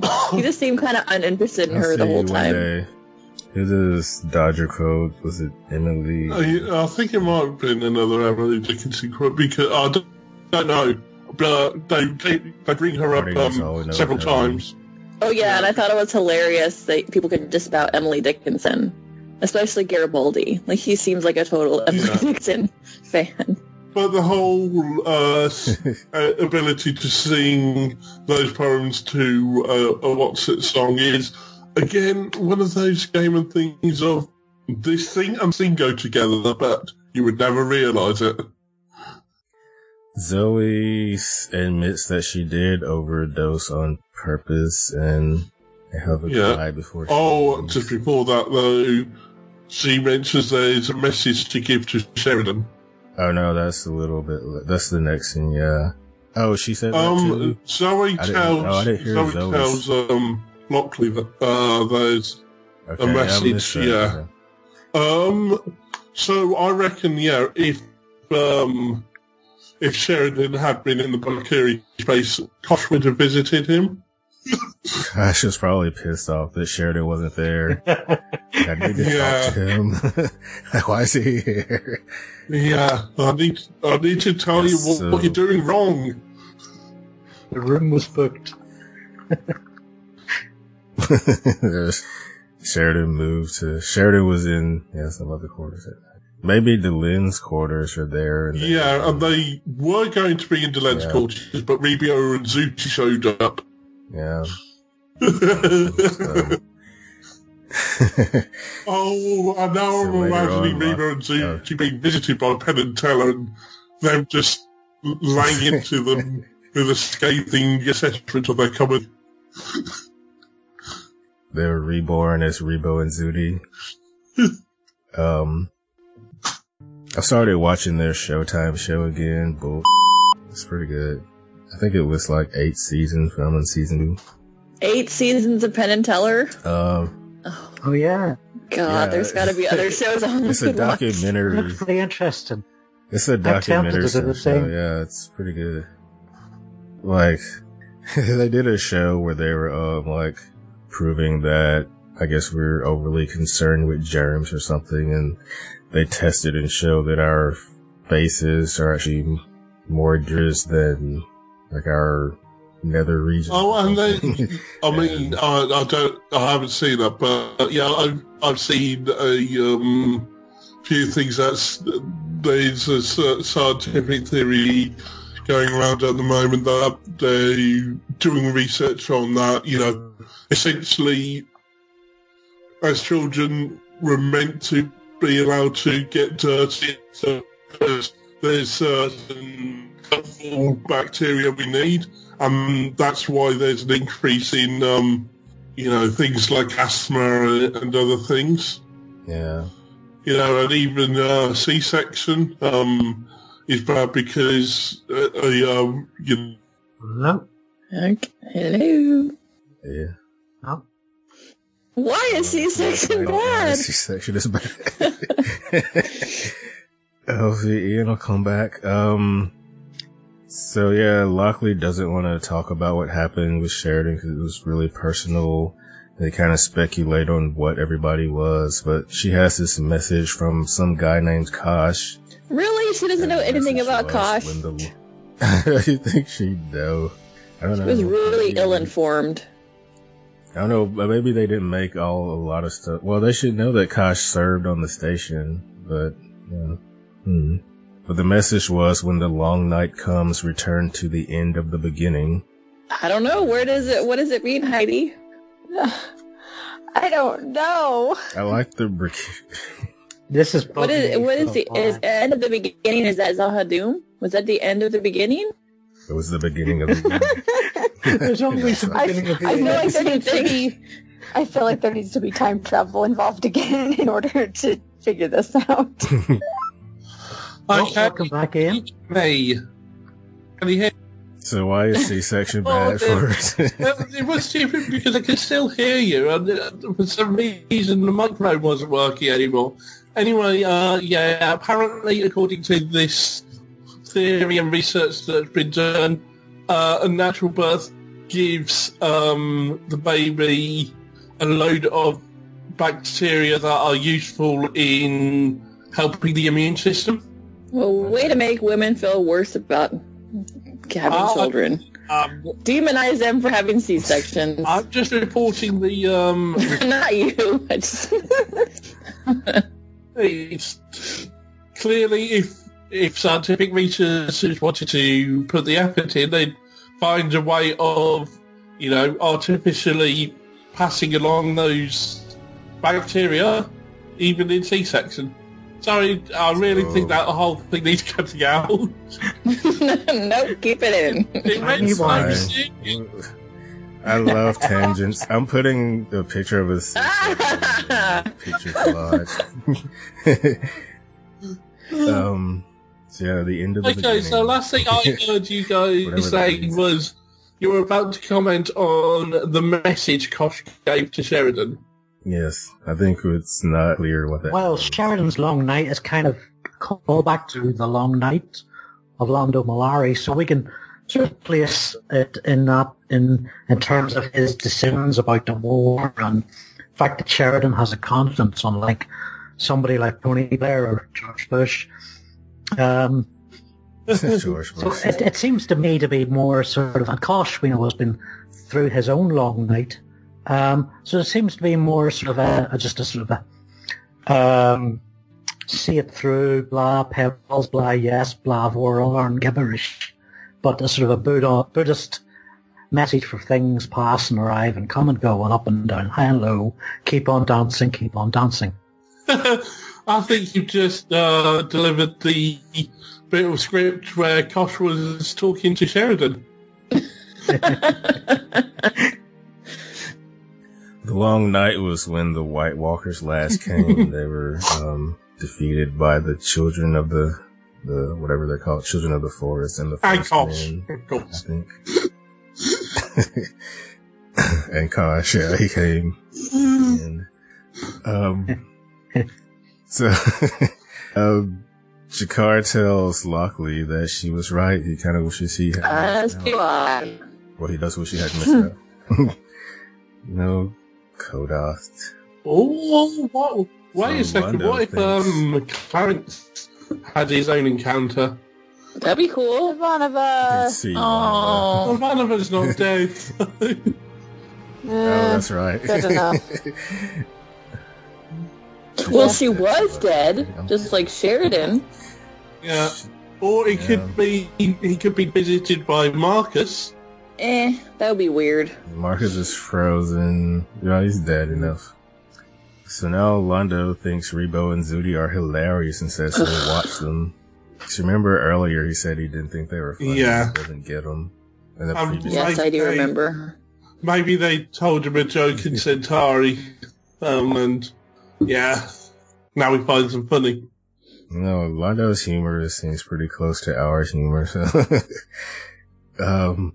so Zudi tells Sheridan something about the machine. It's because it tells me to. Whatever that means. Yeah, I thought that means. Missed the mark a bit, but I think it might be a reference to, I think there was a catchphrase they were trying for it in this episode, which is with his machine and his machine, and it's a reference to that. It's the machine talking or something.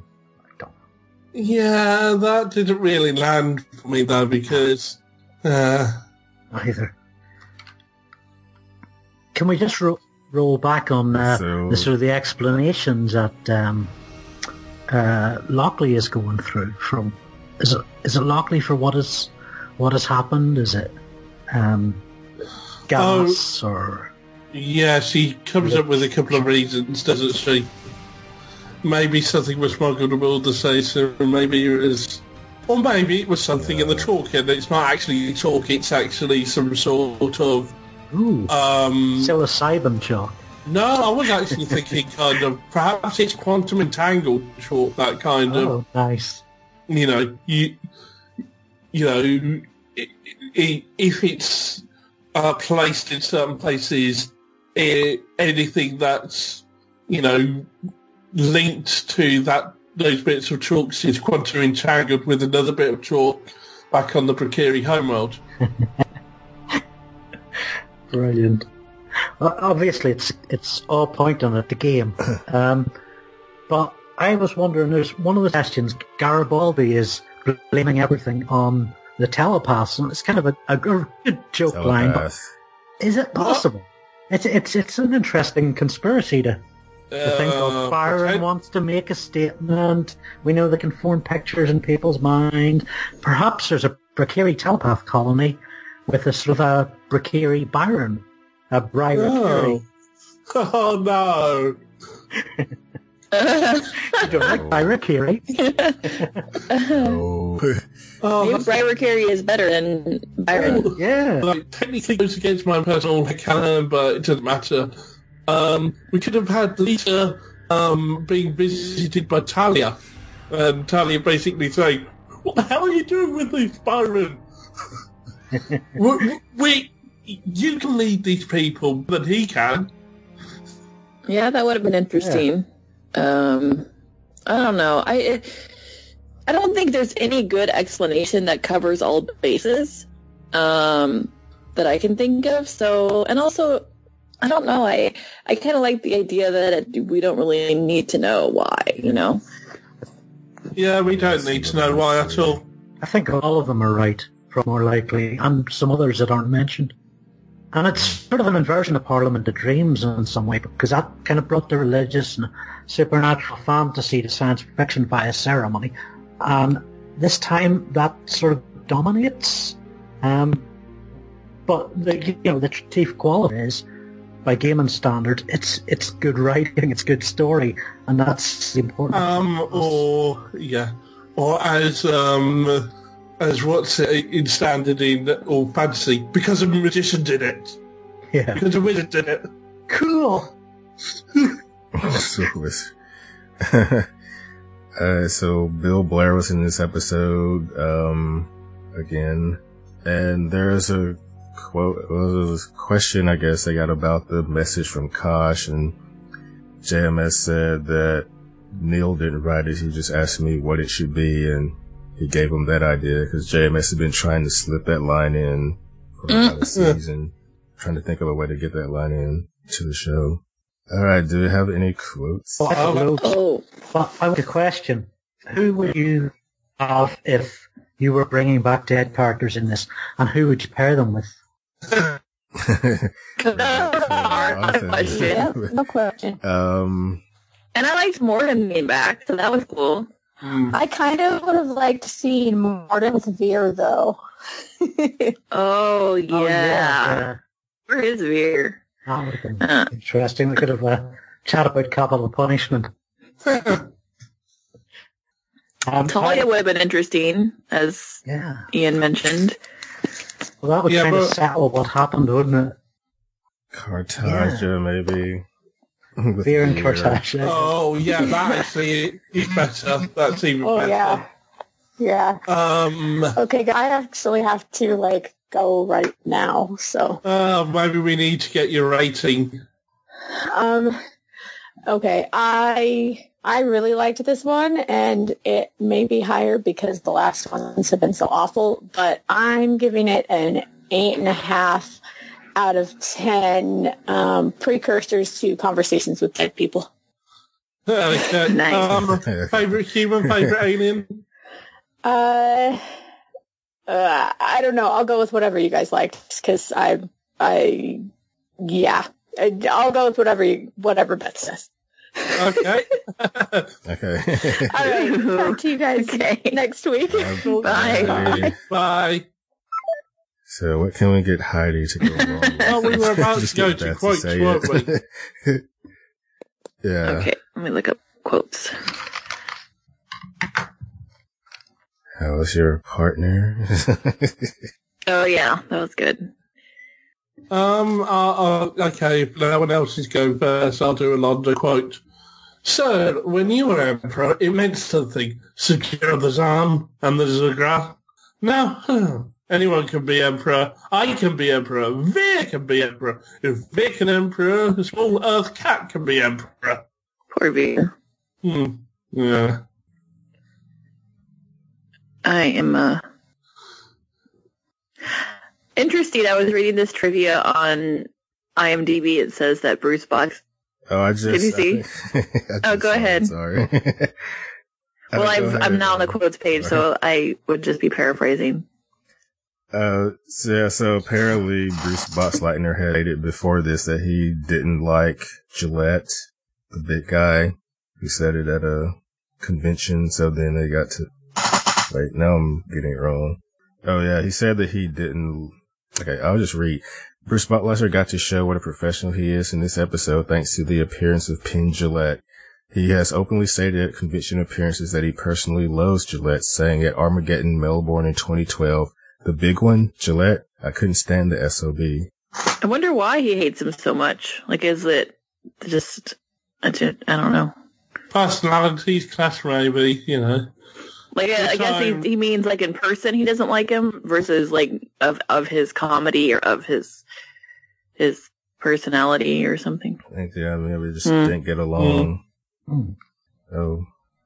Oh yeah. Well, I'm looking on IMDb. It doesn't have a lot of quotes, but I do remember this one.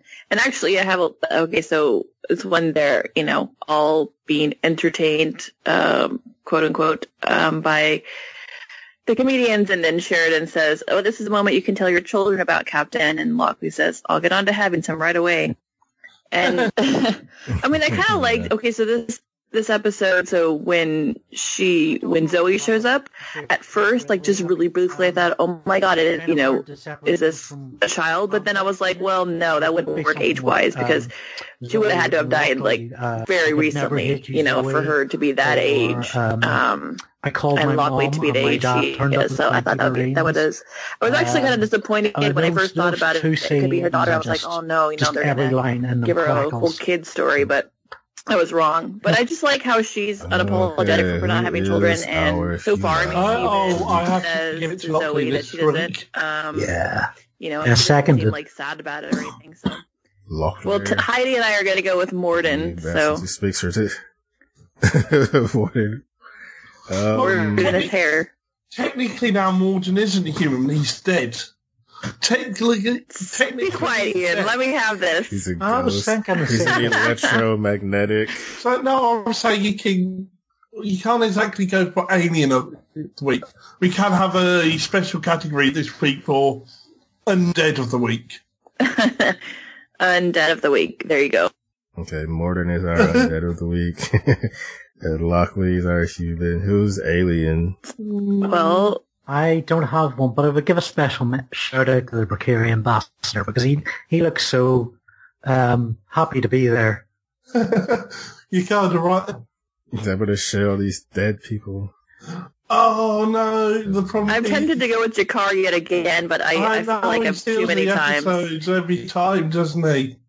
Ah. Londo or Dira? I'm fine with Jakar. Or Delenn, I guess, maybe. I don't know. No, the thing is, though, I think that laugh was pretty good, but yeah, I know. Oh, it's difficult this week because I really don't know because Londo has some great moments, Jakar has brilliant moments as always, and then Delenn pretty good, and it's rarer and rarer that Delenn gets an episode. I know, that's why I'm like, well, maybe when I don't actively hate her in this episode, so maybe it's probably the best she's going to do for me. I say Delenn. How about Yeah. Yep. Yeah. That was for Undead of the Week, so I remember why I have more there. Do you wish to continue recording? Yes. So what about ratings? You want to start us out with this episode, Andy? So I would give it 8 Clarence hat rolls out of 10. Hey, we've conversed you. Those were adorable. Yeah. There he had that look on his face, like, it's not going to be a pretty quiet night. I just wanted to hug him. I don't know why. So how about I'm you, looking Beth? at Peter Jurassic's IMDb picture, and oh my god, I would never recognize him. Like, ever. Yeah, I know. He's still alive, right? Yeah. Okay. Right. Just one of the few male members of this cast that are. I really like this episode. Okay, it was brought down a bit by the fact that it wasn't funny comedy and some of the misleading, ominous stuff that was happening at the beginning to make it seem like this was like going to be some kind of scary, bad thing that was going to happen.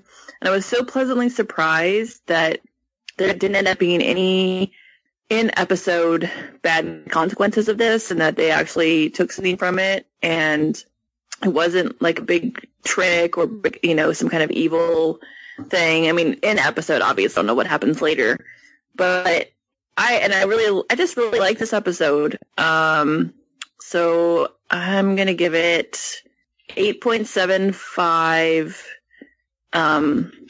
I don't know. 8.75 Dane Cooks. Unfunny Dane Cooks? I don't know. Adam Sandler's? I've never found Exactly. that funny. That's what I mean. I was trying to make sure it meant unfunny. Yeah. I'm going to have to go away for 5 minutes. Okay? I'll be back. Okay. Okay. For myself, I'm so happy we get to this episode and we get this episode here. We've had such a bad run of episodes. It's not just that we get a good episode again, it's that we get a Neil Gaiman written episode and we get a collection of two-handeds just singing so well. Brilliant character development for Lockley as well. It's so great.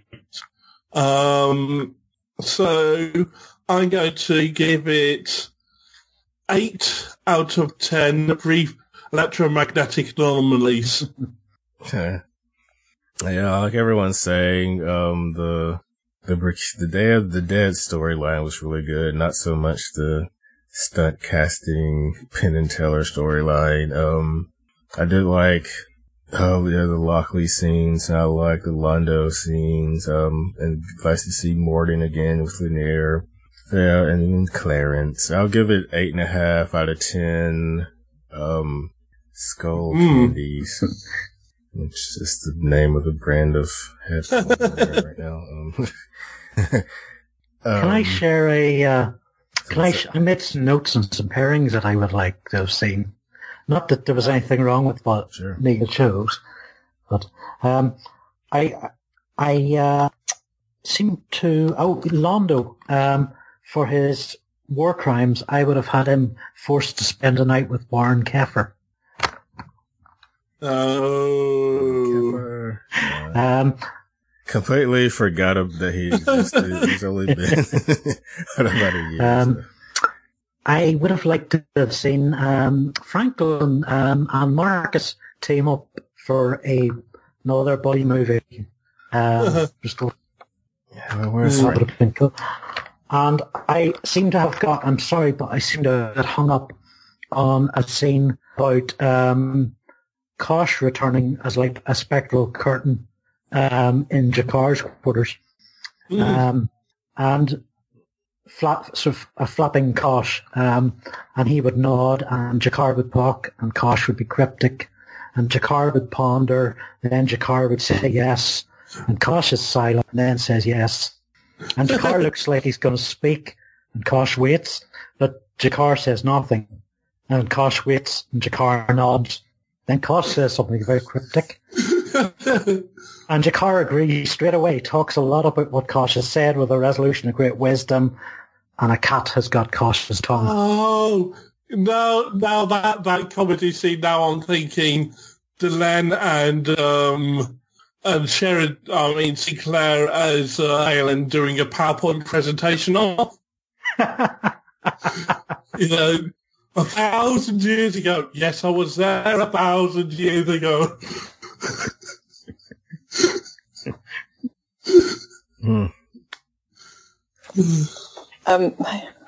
Sorry. I think we're ready for feedback. Yes. So let us go. I'm just going to take a quick toilet break. And try to find feedback land. Okay, you guys go ahead and read it. I have to just listen for a minute or two. I have to move my car. Okay. Okay. I have somebody that just said they're on their way. Somebody's delivering this chair, and they have to be able to park in my driveway. So I'm like, I have an event that I'm hosting in a couple hours, so I'm getting lots of messages from people while we're talking. Oh, I can't come, or I'll be there. Blah, blah, well, let's get to this feedback quickly then.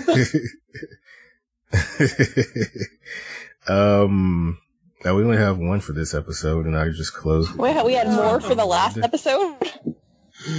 Yeah, I think people just. We need to put in a plea for more feedback. Oh yes, These definitely. People, yeah. I remember we had 5 pages of feedback, and we were saying, "Whoa, this is so much. How can we get through it all?" I know it's like we're sort of when. Well, can't have it. Just had a brain. So when I was editing the show, when we got finished with the recap, in my mind it was always like, okay, I'm almost finished now, but it's kind of tedious at some time. So like, okay, almost done. But then it got to a point where when we finished the recap, I would look and there's like 45 minutes of show left, and I'm like, wow, we must have like a lot of feedback. I'm grateful for all the feedback. Well, we didn't really have to edit that very much. Did you have the feedback? Kind of just reading it? No, but I would just let it, I would let it play in the background, but eventually I did get to a point where I just kind of skipped over that part.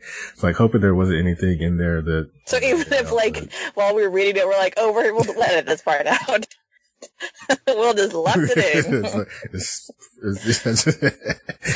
I try to make notes of that when that stuff happens, but I probably missed it a few times. Like I have notes right now of stuff that I need to go back and do, but I probably won't listen to the entire episode. I think a part of it is the season so far has been pretty slow to get good, You know, maybe there's a little bit of fatigue there. Like, I feel like even, like, we are just kind of, like, you know, pretty obviously, like, annoyed on some level with what's happening in the season. So that probably doesn't help. Yeah. It was just kind of like, this episode. Well, the first half's the worst. And it's almost... Okay, that's good. Okay, so... You didn't say, that's funny you didn't say the second half is good. You just said the first half is the worst. So... There's always like with the second half. Phrasing. Void says, since I think you will have Andy Luke there, hello to Andy. I've heard. With whom I have exchanged words in comment threads for another Babylon 5 podcast. It's so that you have a comics writer and artist on. We're going to get to that later. Because one thing that's important about Day of the Dead is that at the time, Neil Gaiman wasn't yet Neil Gaiman. Nowadays, Neil Gaiman is a good deal more famous and more of a presence in geek and not just geek culture than JMS. At the time, he wasn't except for comics readers, or at any rate, a certain type of comics reader, me. I was exactly the right age and disposition to obsess with Sandman when it came out. Sandman is like some on my list of stuff I want to read. Just heard it's beautiful. Neil Gaiman likes certain things and he does them again and again. He does them well, obviously. But pick up any Neil Gaiman story and there's a decent chance that it will be about stories themselves, that it will show off magpie pieces of knowledge acquired through wide reading, that it will contain dark elements but wrap that dark stuff around a core of sentimental optimism. Especially the third of those applies to Day of the Dead. But notice how much Day of the Dead is a story about Babylon 5 as a story too. The thing is, Gaiman is a very different writer from JMS. I'd say that he is more different than any of the writers who wrote non-JMS episodes in season 1 and 2. And this episode, of course, comes after any batch of JMS-only episodes. So it's a radical shift in tone, theme, and even genre. This is not the same hardish science fiction that Babylon 5 usually presents itself as, which is artful and appropriate because the story itself is about stepping outside normal reality. Thank you. Thanks, Ford. Oh, Dexter thanks you as well. Dexter, So that is all the feedback for the episode. Folks, that's some mail at Down Below Podcast if you want to send us feedback or comment. Yes, please. Yes, definitely. We love your contributions. Sadly, Beth, we've only got you for predictions. Yep. But I don't know. On the schedule next week, I was hoping I'd said to do a bonus episode, but we could just go to the next. Well, we still need predictions anyway. For the next Babylon 5 episode, I think. Okay. So next week on the schedule, I wanted to, because I've never seen it, I wanted to watch a movie based on a Neil Gaiman book. I've seen. Okay. Okay. Yeah, I actually own it. Yeah, I own it too, yeah. It looks very good on Blu-ray, that's for sure. But the week after that is the next Babylon 5 episode, In the Kingdom of the Blind. The One-Eyed Man is king? Well, that'll be Kosh. Isn't that the saying? Good job. That'll be Kosh's return. That's what's going to happen. Wait, who has one eye? Xander. So, crossover. Oh, spoiler alert. Wait, hold on. So since in the kingdom of the normals, Day of the Dead, the Sais are kings. I don't know. Maybe the mundanes are like considered to be like basically blind, compared to what the Sais can see. So I'm going with. So it becomes more about.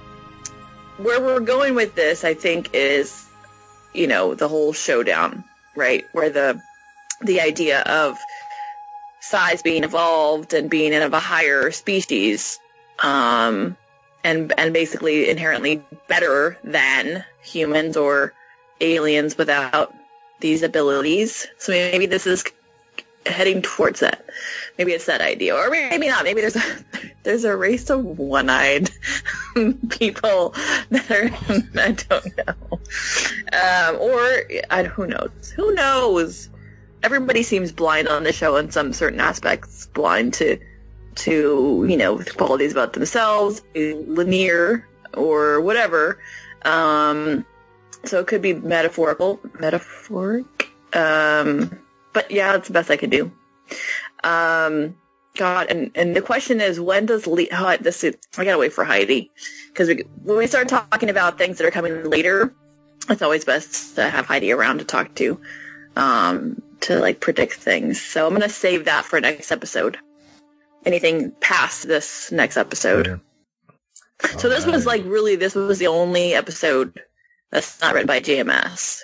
Yeah, right. No, I mean this season, yeah. Yeah. It was it my highest rated episode of the season? It probably was. I think it was all of our highest rated episodes of the season. That's pretty sad. Okay. Yeah. Take a week off, JMS. He probably did. He's probably writing other episodes. I know. At some point, your brain's got to be exhausted. Just trying to get through that. So. So Andy. Thanks, Andy. Yeah, definitely. Thanks for coming aboard. Thanks for having me on. So where can we find you out there on the internet? Well, I can be added up on Twitter at Andrew Luke. Please do and have a chat with me. And my website is andy-luke, luke.com. And my first novel is on the way. Ooh. So, yep, round of applause. Brilliant, isn't it? So, give a brief description of it. Yeah, okay. It's called Axel America and US Election Race. And it's about a conspiracy theorist, shock jock, who is convinced the Illuminati, New World Order, are out to get him, and basically drives his family up the wall with his crazy notions, and he'll go to Burger King and will maybe bullhorn the catering assistants because Burger King is endorsing the monarchy. So it's what I call a sitcom conspiracy is what it's called. Okay. And we have familiar figures. It might resemble Donald Trump or Rupert Murdoch or Kay Burley.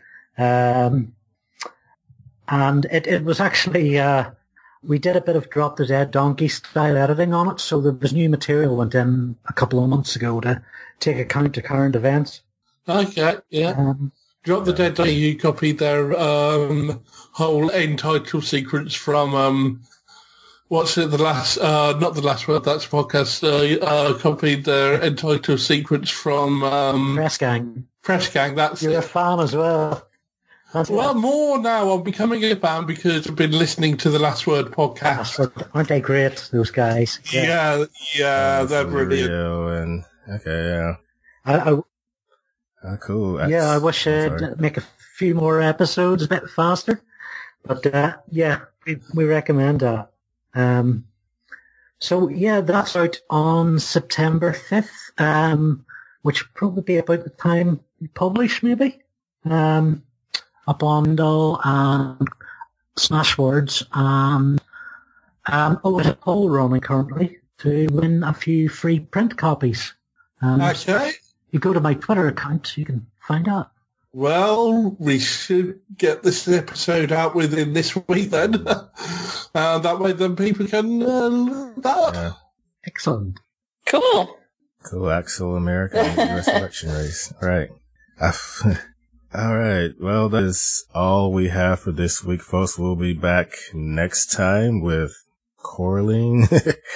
Until then. Be seeing you. Goodbye. Bye. Stroke off. Hurrah.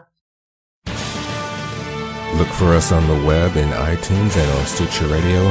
Also, downbelowpodcast.com, facebook.com/group/downbelowpodcast, and twitter.com/downbelowcast.